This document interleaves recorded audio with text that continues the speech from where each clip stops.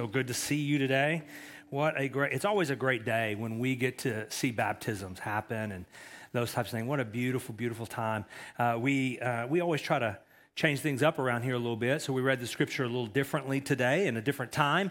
And one of the reasons I did that is because, there's a lot of big names in that passage. And I didn't know who would like to do that or anything like that. But next week, we're going to read Matthew chapter 1, the genealogy. And I'm just going to pick somebody out to come read. So you may want to get ready. I'm kidding. We won't do that. We're wrapping up real quickly here the book of Colossians. We've been studying that now all fall. I think we started back in August, and we've been walking through it, and it has been it's been a blessing and a joy to my life. And so I am so thankful for what the Lord has been doing and what He's been showing just me and my family personally. And there's a little bit of a sadness today as we begin to close out today. We've read to the end of the chapter. I'm going to be focusing today on verses 2 through 6. So 2 through 6. If you've got a pen, a piece of paper, you grab it.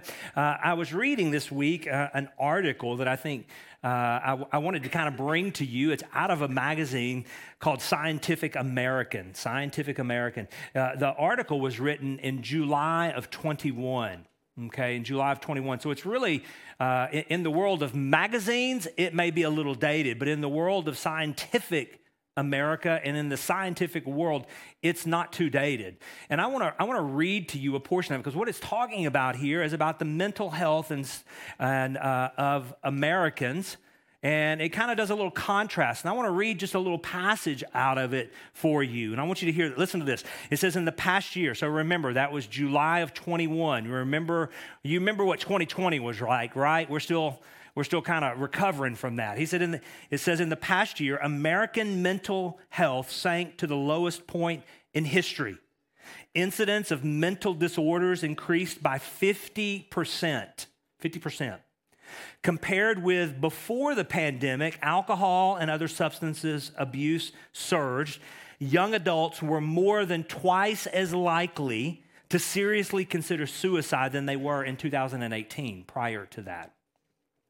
Yet, I want you to catch this, the only group to see improvements, I want you to catch this, the only group to see improvements in their mental health during the past year were those who attended religious services at least weekly. Those who attended religious services at least weekly. Now, folks, what I want you to catch here is this. What the point of that article and the point of this study, and the reason I bring this up, isn't to say that Christians don't have issues with mental health situations and depression and those types of things, because we do. We do struggle with those types of things. We do have times where we are in poor mental health. But what I want you to begin to see is this: it says that over and against those who don't follow Christ, those who aren't a part of the faith, that we overall, generally, we are better off. Now, better off doesn't mean better than. I want to make sure that you hear me. Better off doesn't mean better than. We are saved by the grace of Jesus Christ. He extended mercy to us. But I think what I want you to begin to catch is this, is as we've been walking through the book of Colossians and we've been diving into, as we've talked about, all the deep things of the Lord, that He turns and He begins to help us to begin to see how do we live out these things that He's been teaching. And He's gotten very practical in chapter 3 and 4. And we're going to see how practical it is, because what He's doing here is He's letting us to see that the theology He's been talking about isn't just deep tidbits. It's not just trivia. It's not just so that we can impress people.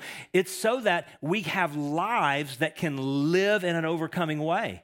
It's so that we can have happy marriages, so that we can have a better outlook, so that we can live as whole people, followers of Christ in the world in which we are in.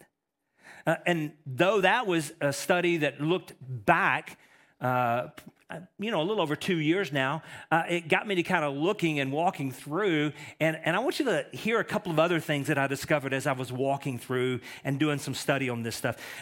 Recent studies show that Christians are the most generous people in the world. People who submitted their lives to Christ are the most generous. We give more money per capita than those who don't know Christ. The studies have shown that we have better marriages. Some of you are going, he didn't ask me about that. Listen, this is talking about generally. Generally, we have better marriages, more healthy marriages. The NIH, National Institutes of Health, did a study recently that said that Christians cope with tragedy better than unbelievers do. They cope with tragedy better than unbelievers do. The Pew Research Council has come out with a study recently that says generally Christians are more hopeful about their lives than non-believers.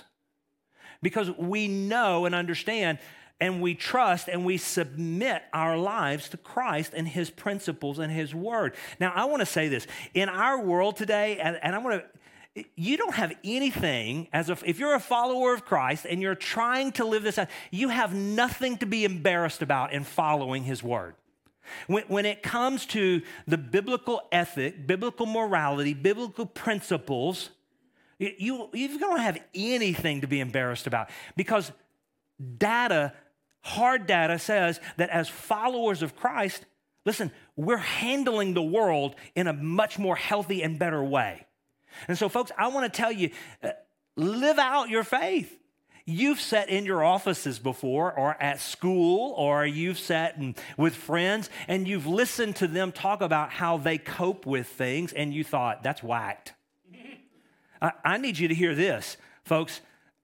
You bring the truth of the scripture and your fellowship of Jesus Christ to that conversation because even if they think it's outdated, it's out of touch, you really believe that. Listen, we're thinking the same thing.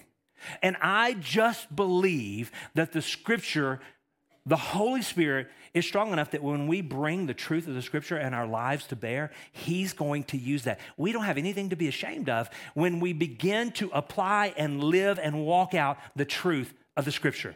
And so this is what Paul is saying as he's running down. He's about to close this out. We're going to begin closing this out. And he's wanting us to see this really matters. What we do, how we live, practically, the theology that we say we believe, it matters. We should be living this out. To say that we believe something and not to live it out is hypocrisy. And he's calling us not to live those types of lives. Last week, we looked at what it looks like to have holy homes, followers of Christ, living in our houses, how we live and how we relate to one another. We talked about what it looks like to have worshipful work, that we no longer work for the man, we work for the Lord. We talked about how we don't need to be trying to fix our spouses. We need to say, God, fix me. Do something in me. I want to live out your word, your truth. And so this is what he's called us to. And today we're going to talk about two things. I got two brief principles that I want you to see from this. If you got a piece of pen, paper, I want you to write them down. The first one is this. The title of the message is Pray and Proclaim. The 2 points that I want you to see is that as followers of Christ, we need to be persistent in our prayer. We need to be persistent in our prayer, and we need to be passionate in our proclamation. Passionate in our proclamation. We live lives that are differently. We work differently, not so that people will say, hey, look at me, but they would say, hey, there's something different about you, and we point them to our God. That's why we do that. And what we're going to see today, Paul's going to continue to walk that out for us in a very, very practical way. So the very first point that I want to talk about is persistent prayer. Look at verse 2 with me. Verse 2 says this. Paul's writing and he says, continue steadfastly in prayer. Continue steadfastly in prayer, being watchful in it with thanksgiving. Now, I've been around long enough, I've been a pastor long enough, I've talked with people long enough to know that prayer does not come easy for most people. I think if most of us were honest in here, we would say, yeah, my prayer life needs improving. I struggle. And so here's the thing I want you to catch. Paul, when he's writing, he doesn't condemn us. He encourages us. How does he encourage us? He encourages us to continue steadfastly. You may be right now feeling an ounce of guilt, or maybe you're going, no, I feel like 32 ounces of guilt. I mean, I'm like, this is heavy on me. Well, I need you to hear this. Listen, we've all walked together in this. We all we all struggle in this, and we all want to get better at this. But I need you to hear me. We're not going to get better just because someone preaches a message on it or points it out. We get better by the way we begin to practice these things. And this is where we need to kind of begin to look today. I'm not talking about praying every other day. I'm not talking about you hear a message today and you're going to go out, much like I do and have before, and for the next couple of days, you're going to like, I'm doing this. I'm setting my alarm for 3:30. I'm getting up. I'm going for 2 hours. You do that for a day or so, and it's off. See, that's not what we're talking about. You see, prayer is something that for you and me as followers of Jesus Christ, it should be like oxygen. You don't go like oxygenate for like 2 hours and then go for the next week. No, you don't even think about it. That's what Paul is wanting us to see, is that our prayer life is as if we're breathing, that we're that dependent on it. We're talking to the Father continuously and steadfastly. Did you realize that it would be very possible? Now, I want you to catch this. It would be very possible for me to get up here and preach a message, for Zion and this team to get up here and play music, lead us in singing. They're great. They're really good musicians. It would be very possible for someone to be down in the kids' hall, kind of going through the motions, be a great, great kids thing, but we do all of those things without prayer. Do you know the problem with that? The problem is that it may all look good, but it's powerless. It's powerless. Our power as a body of believers, our power as leaders is only through prayer. But I need you to hear this. Your power to accomplish being a good lawyer, a good doctor, a good teacher, a good mom, a good dad is all dependent on the power of the Holy Spirit. And when we seek to do all that we want to do in our own power, it's a failure. It's a failure. You may go, well, we've accomplished so much. Yeah, but we're not trying to accomplish. We're trying to live for the Father, to walk and live and do as He's called us to. So He's called us to be people who are steadfast in our prayer life. Pastor Leonard Ravenhill has said this: no man is greater than his prayer life. And I would add to that, no woman, no student, no child is greater than their prayer life. Now, I want to open this up for a little bit here, okay? When I'm talking about praying steadfastly, I'm not talking about just in the morning. And my hope is that in the mornings or in the evenings, you have a time where you read the word and you begin to pray and you say amen. And when you say amen, it's like you hung up the phone. You know, amen is truth. Let it be. It's not, I'm finished.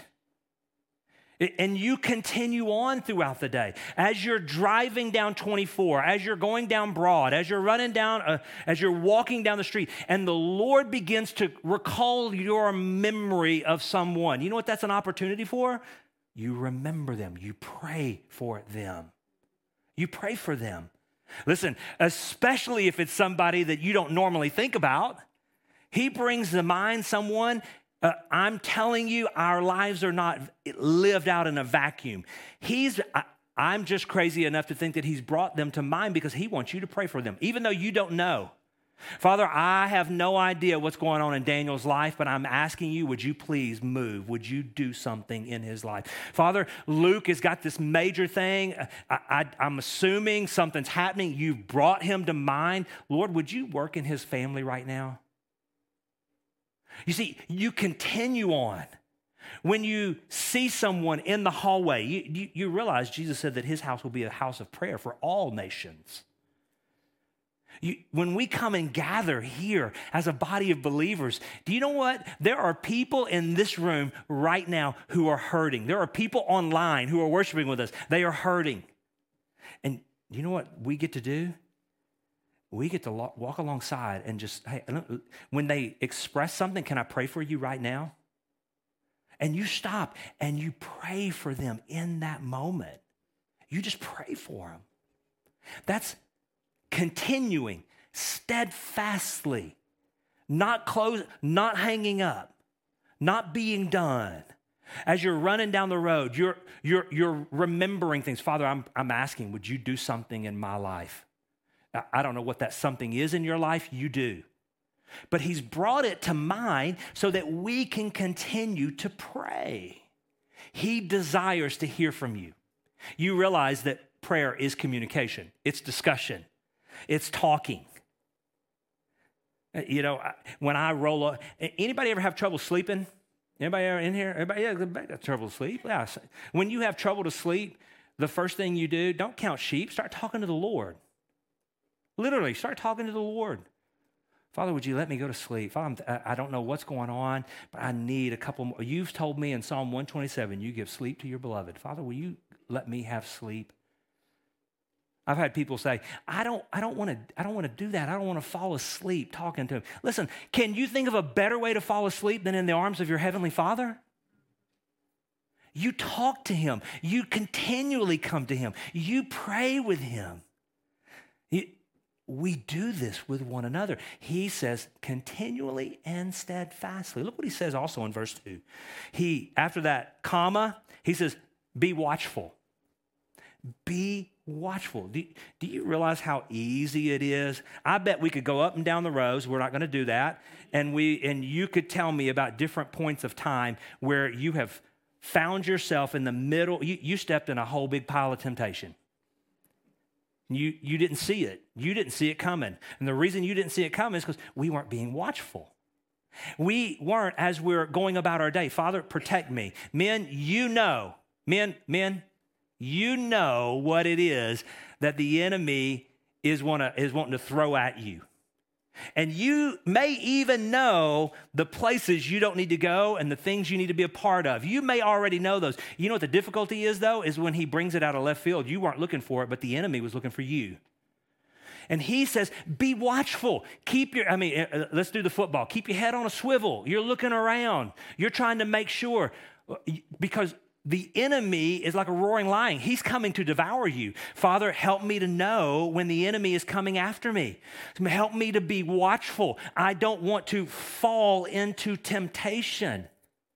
Ladies, your battlefield so often I've counseled enough families. My wife has counseled. Your battlefield oftentimes is in the mind. It's in the mind and in the emotions. What are they thinking? He doesn't, she doesn't, I don't measure up, the security aspect. And the enemy knows that.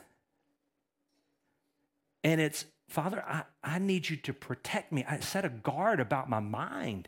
I want to be watchful in this. Do you remember what Jesus told his disciples in Matthew, I believe it's Matthew 26, when while they were in the garden, they were going to pray. And he says, be watchful. Be watchful, lest you fall into temptation. Folks, he has called us to pray continually. Be steadfast. Pray for your neighbors. Pray for your family.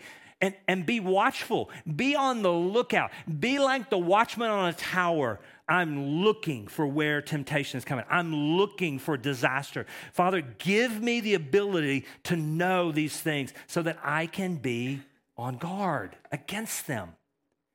Notice the last thing he says there, be watchful in it with thanksgiving. I wish that we were smart enough to have planned for this passage to be preached on the Sunday prior to Thanksgiving. Man, I wish we could have done that, but we're not. The Holy Spirit has aligned this, and today he is calling you and me to be people of gratitude, to be thankful. In this room right now, there are people in this room who are struggling with certain situations, and they're drastic. They're probably big. There are probably medical issues. There's probably family issues. There's probably people online right now who are taking part, who are wondering, how am I going to do this? My world is in a disaster right now. I want to tell you, in the midst of the disaster you feel like you're sitting in, you can take confidence that the Lord has put you there. He knows where you are. It's not by accident. It's not by chance. And in the midst of that, did you realize we can always be thankful? The scripture tells us that we know that all things work together for good. They're not good, but those things work together for good for those who are called according to his purposes, for your good, for his glory. Father, I don't know what you're doing, but I want you to know I'm thankful for this difficult season. I don't understand. Father, you've given me life. You've given me health. You've given me children. You've given me air to breathe. You realize I'm going to look around here. Most of you probably have a place you're going to lay your head tonight. Do you realize there are people who don't have a place to lay their head tonight? You've got a meal. Folks, when we begin to ask the Father, I want to be watchful. I want to be a person of thanksgiving. I want to have a life of gratitude. Did you realize that being thankful is a weapon that we can use against the enemy? It points us Godward. How do I know that? Because it's in his word, and this is what he's called us to do. So when we are people of gratitude, when we are people who are grateful, even in the midst of some very difficult situations, did you realize that you're doing battle with the enemy? And the Father is glorified. He is honored by that. When's the last time that you, in your relationship network, home, work, church, you went up to somebody and said, hey, I'm so thankful for you, and here's why I'm thankful. I'm going to tell you something. When one of you do that to me, I grow 6 inches. Taller, not wider, taller. I mean, it makes me feel like, yeah, yes. Everyone you come in contact with today, I need you to know this. They are under-encouraged. Everyone you come in contact with today. And we need to be telling the people that are the closest to us, I am so thankful for you. Let me tell you what you've done. Let me tell you how you have blessed my life.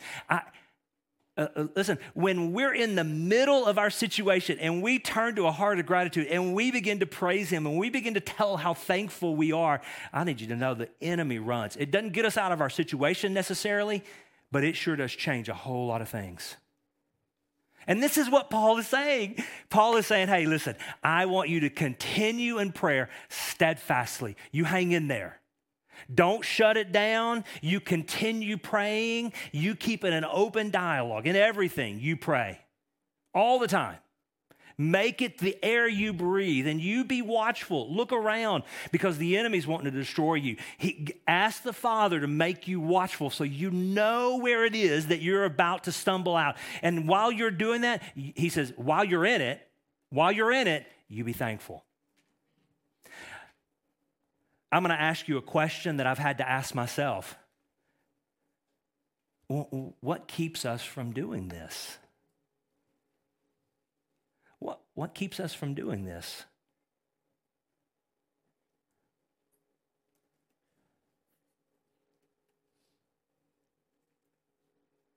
We can't say we don't have time.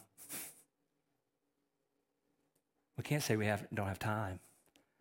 I think it was John Piper who wrote that one of the good things that Twitter, Facebook, and Instagram are going to do to us is that they will stand in judgment of all the time we wasted on them when we could have been praying. That's not to be heap guilt. You need to hear me. If you're feeling that right now, I need you to hear me. This is a call to come home. It's therefore there is therefore now no condemnation. You hear me say that each week. But we got to take stock and be people who love him, who continue to speak to him, who reach out to him, who do this with a heart of thanksgiving, that we're watchful people. We've got to take stock of who we are and what it is that he's called us to do and be. Men, I want to speak to you for just a moment. Men, I need you. This church needs you. I don't care if you're a married man or a single man.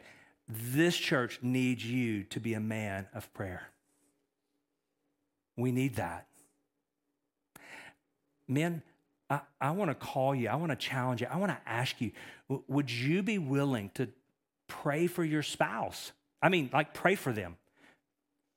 I want to ask you, would you be willing to let them hear you pray for them? Because there is nothing that will mean more to your spouse, your wife, than to hear you praying for her.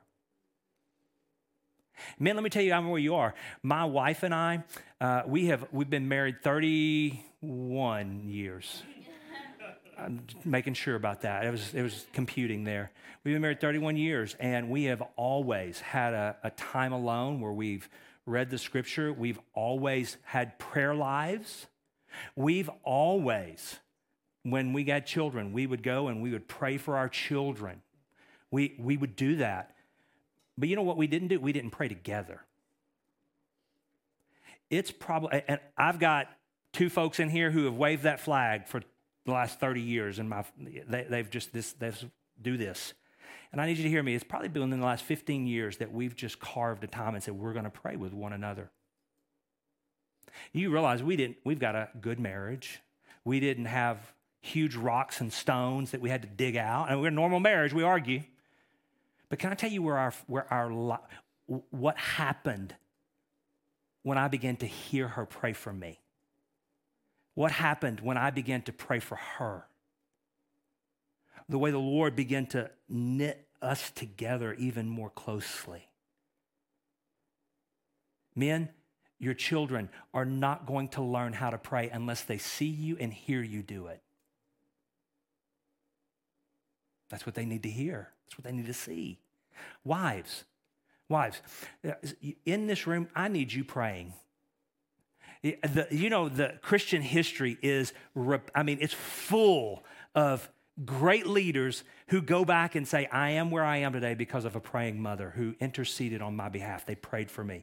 I'm the man that I am today, partly because of my single mom. I didn't grow up in a home with a dad who prayed for me every day. Every day.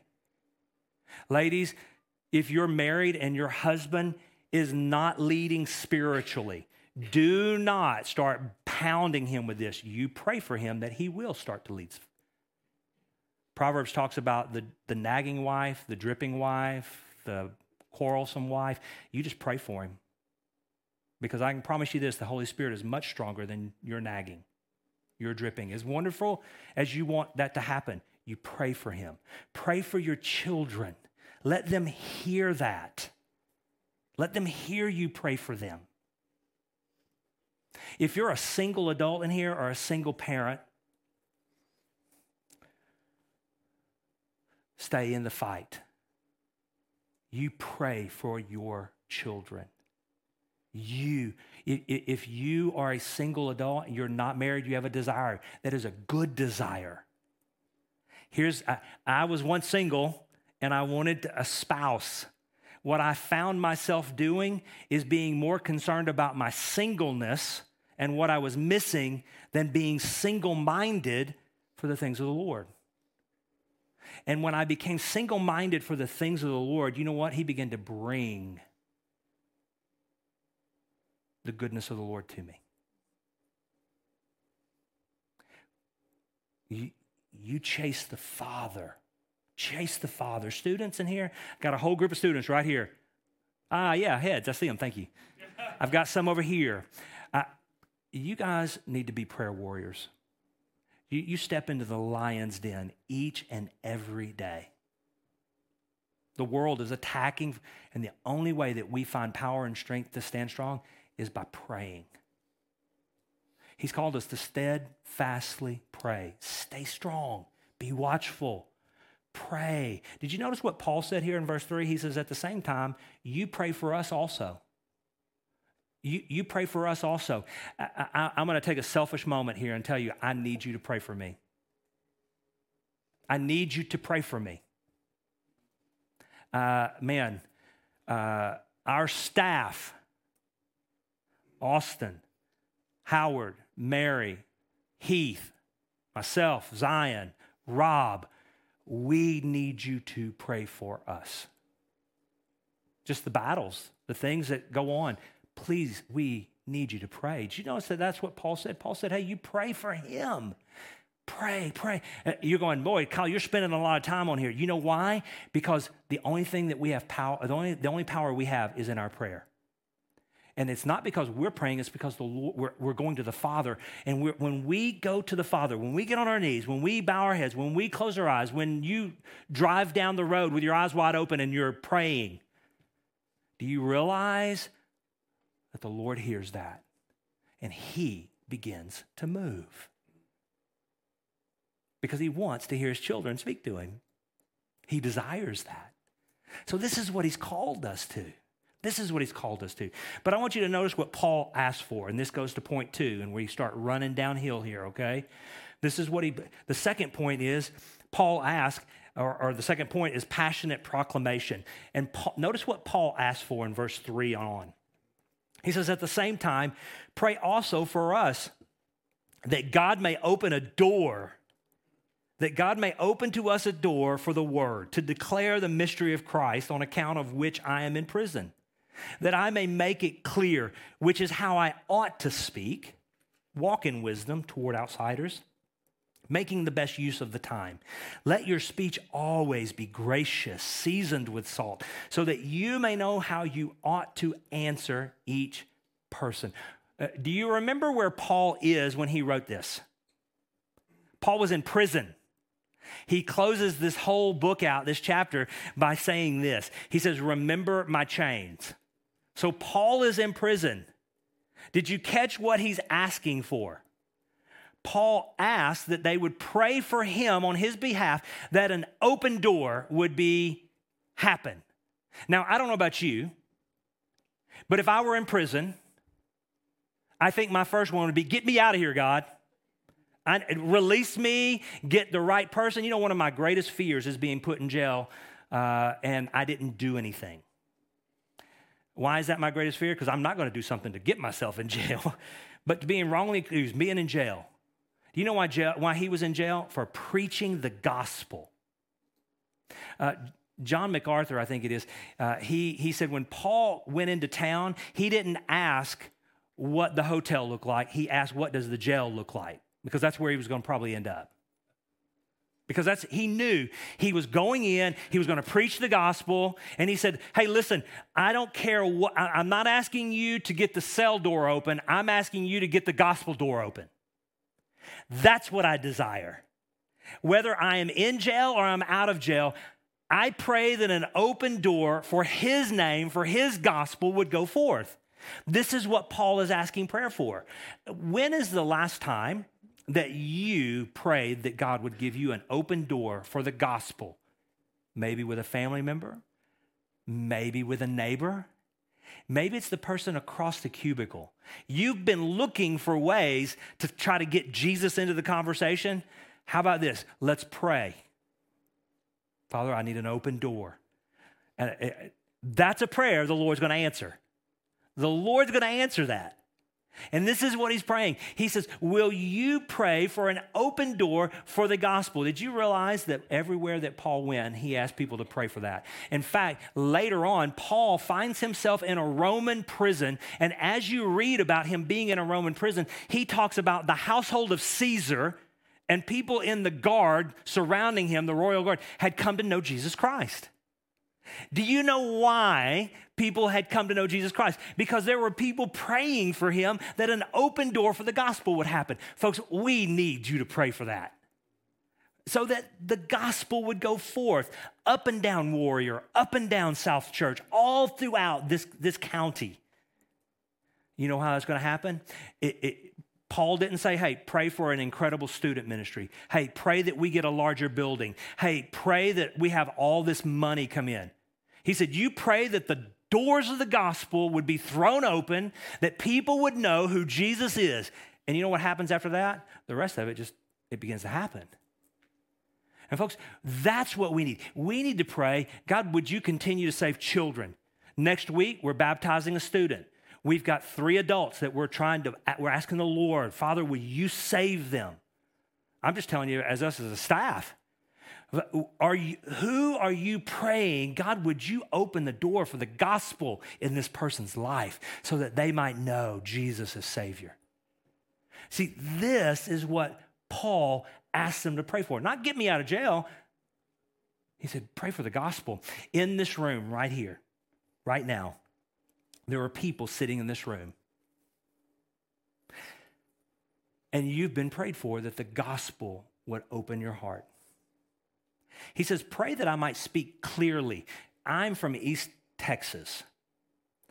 I don't have a lot of big, fancy words. I don't know. I butcher the King's English. You probably already said, your grammar's horrible. But what I want to do is I want to be really clear. Because that's what Paul said. Pray that we be clear. And you're here today because people have been praying for an open door for the gospel in your life. What is that gospel? That Jesus Christ, God's one and only Son, he came to earth. He was sent to earth by his Father at the right time that he might live a righteous life, a life that would pay the penalty of my sin, your sin. The scripture tells us that he came to his own people, and his own people didn't even believe him. They crucified him. They put him in a grave, a borrowed grave. 3 days later, he arose. It says for 40 days, he walked the earth, and over 500 people saw him and touched him and knew it. 40 days later, or after that 40 days, he ascended to the right hand of God, the Father, his Father. He's there today, the Bible says, praying on our behalf. And today, that's why you're here. And I need you to know, we've already been praying for you that you would surrender your life to Jesus Christ as Lord and Savior. That's our desire. This is our prayer. We're trying to live out what it is that God has called because we want to open door for the gospel for you today.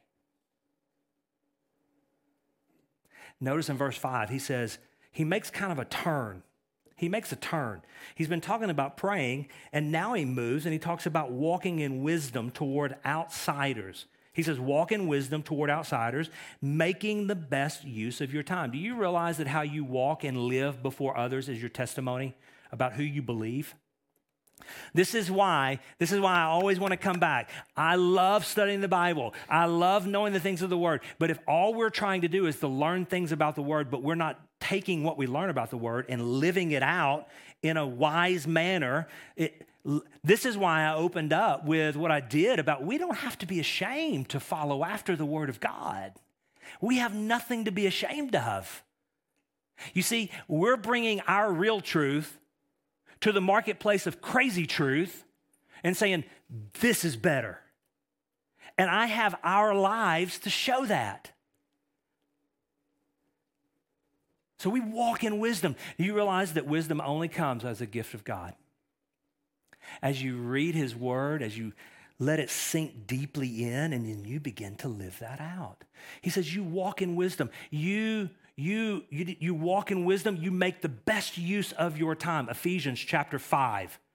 Write this down. Ephesians chapter 5, verses 15 and 16 say this. Look carefully then how you walk.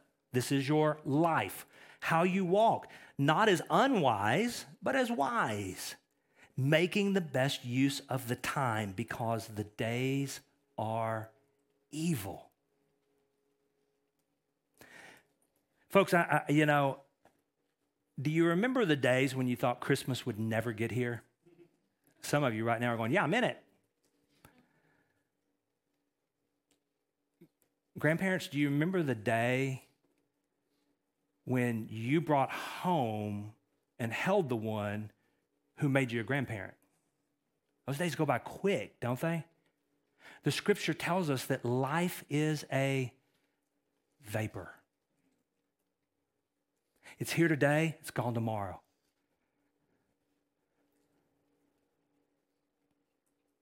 Dust in the wind. And Paul says, you need to walk wisely. You need to make use, the best use of your time. What is that? It's praying continually and steadfastly. It's walking in wisdom. It's being watchful. It's being full of thanksgiving and having a life of gratitude. It's getting into his word and living faithfully those things out because the days are short. And he calls us to be wise. And I want to come back to you. I want to come back to you and say, again, folks, we as followers of Jesus who've submitted our lives to him, we have nothing to be embarrassed about by walking out his objective truth that we have been planting in and living it out faithfully. Because when we do that, he takes care of everything else. And the only way that's going to happen is if we are persistently in prayer and then we become passionate in our proclamation. And you know what opens that door? Your life lived out. Your life lived out. So that when someone does ask you, because they're going to, why are you so different? You have the wisdom to be able to say, oh, I've been watchful, waiting for this. In fact, I've prayed that this would happen. Now then, you can share about Jesus and how he's changed your life. 1820, there was a man named George Mueller. George Mueller, he was born in 1820. By his own testimony, he says that for the first 20 years of his life, he was a hellion. He was invited, prayed for and invited to go to a church service. And as he gathered in that church service, the Lord opened his eyes. He was saved, he responded in faith, and he began to walk out. I want to read you what he said about himself. From that day forward, he said his single goal in life was to live and lead a ministry that proves that God is real, that God is trustworthy, and that God answers prayer. George Mueller went on in that time, and the Lord gave him a heart for orphans.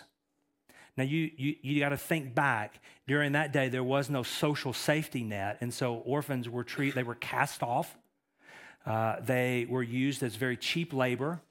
They were abused. George Mueller, because the Lord had laid on his heart that he needed to step into that, he opened 5 different orphan homes in Bristol, England, all around. 5 different homes. By conservative counts, his ministry alone, those homes, had over 10,000 orphans go through that in a 68-year ministry. 10,000. When his lineage of ministry was tracked back and the influence that he had, history has written that over 100,000 orphans were cared for and ministered to and heard the gospel because of him walking, because of his persistent prayer life, and because of his passionate proclamation. Did you realize, let me tell you a unique thing. In that 68-year ministry, he never once asked for £1 or dollar or money. Never once. You'd say, well, how did that happen? He would pray and ask the Lord, God, we have a need. We have a need. He would give testimony around about what the Lord is doing, and what would end up happening is money would just begin to come. For 68 years, he trusted the Lord. That's all he did. He prayed, and he lived his faith out. After 68 years, he writes, the Lord has finally answered my prayer that I can be a missionary. I thought that's what he was already doing. He spent the next 20 years traveling the world, places where Jesus' name had never been proclaimed, and he shared. He moved back to England, and at the age of 92, I want you to hear this, at the age of 92, he was still pastoring a church. His biography is that he led one last prayer meeting on a Sunday evening. He went home, and the Lord called him home. This is what it looks like Some of you are going, no. That's too much. I can't do the George Mueller thing. I don't know that God's called me to that. Okay, let me ask you this. Will you pray for your children today? Will you pray for your wife, your husband? Students in here, will you pray for your parents? Listen, when you become a person of persistent prayer, continually, steadfastly, with thanksgiving, you're watching out for temptation, you're walking in wisdom, the Lord takes care of all the rest. He handles all of those things. This is what he's called us to today. This is what he's asked of us. And I have to ask you, what keeps us from that? Husbands, moms, what would your home look like if you began to take these pieces and place them in? Praying for your kids, praying for your spouse, praying for your husband, praying for your wife. What would your home look like? Walking in wisdom, seasoning your conversation, always being gracious, seasoning with salt. What would it look like? Hey, let me ask you this. What do you think our church would look like if we became men and women, husbands and fathers and moms and sisters and brothers, and we live this out? What might the Lord do in our body? Then let's do that. Father, I love you and I magnify you today.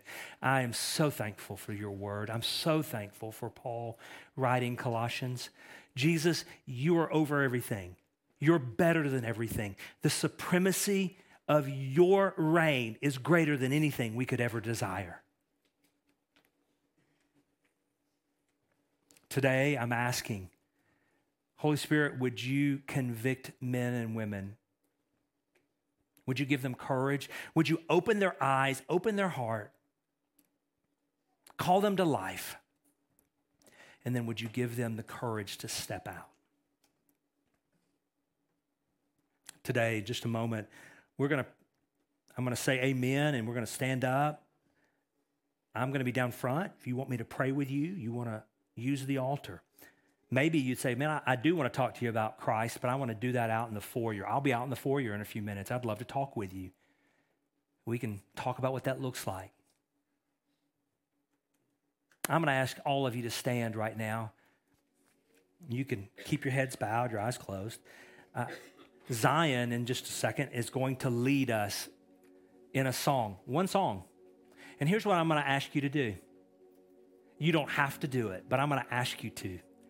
If you feel led of the Lord, not led of Kyle, led of the Lord. If you are here with your husband, your wife, your kids, I want to invite you. Would you just turn to them and begin to pray for them? Just to pray over them. Husbands, it may be uncomfortable, but I'm asking you, would you do that? Some of you in here, you're going, I'm single, I don't have anybody. Okay, then I want you to gather up. I want somebody, if somebody's alone, then you gather up as a group and you pray together.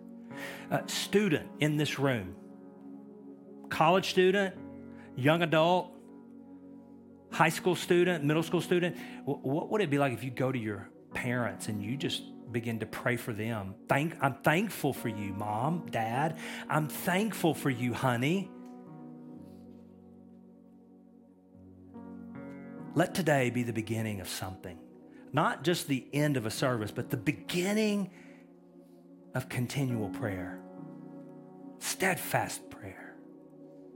Thankfulness, gratitude. Here we are at the beginning of the week. Lord Jesus, we love you. And would you do the work that only you can do today by the power of your Spirit? And it's in Jesus' name we ask these things. Amen. Zion.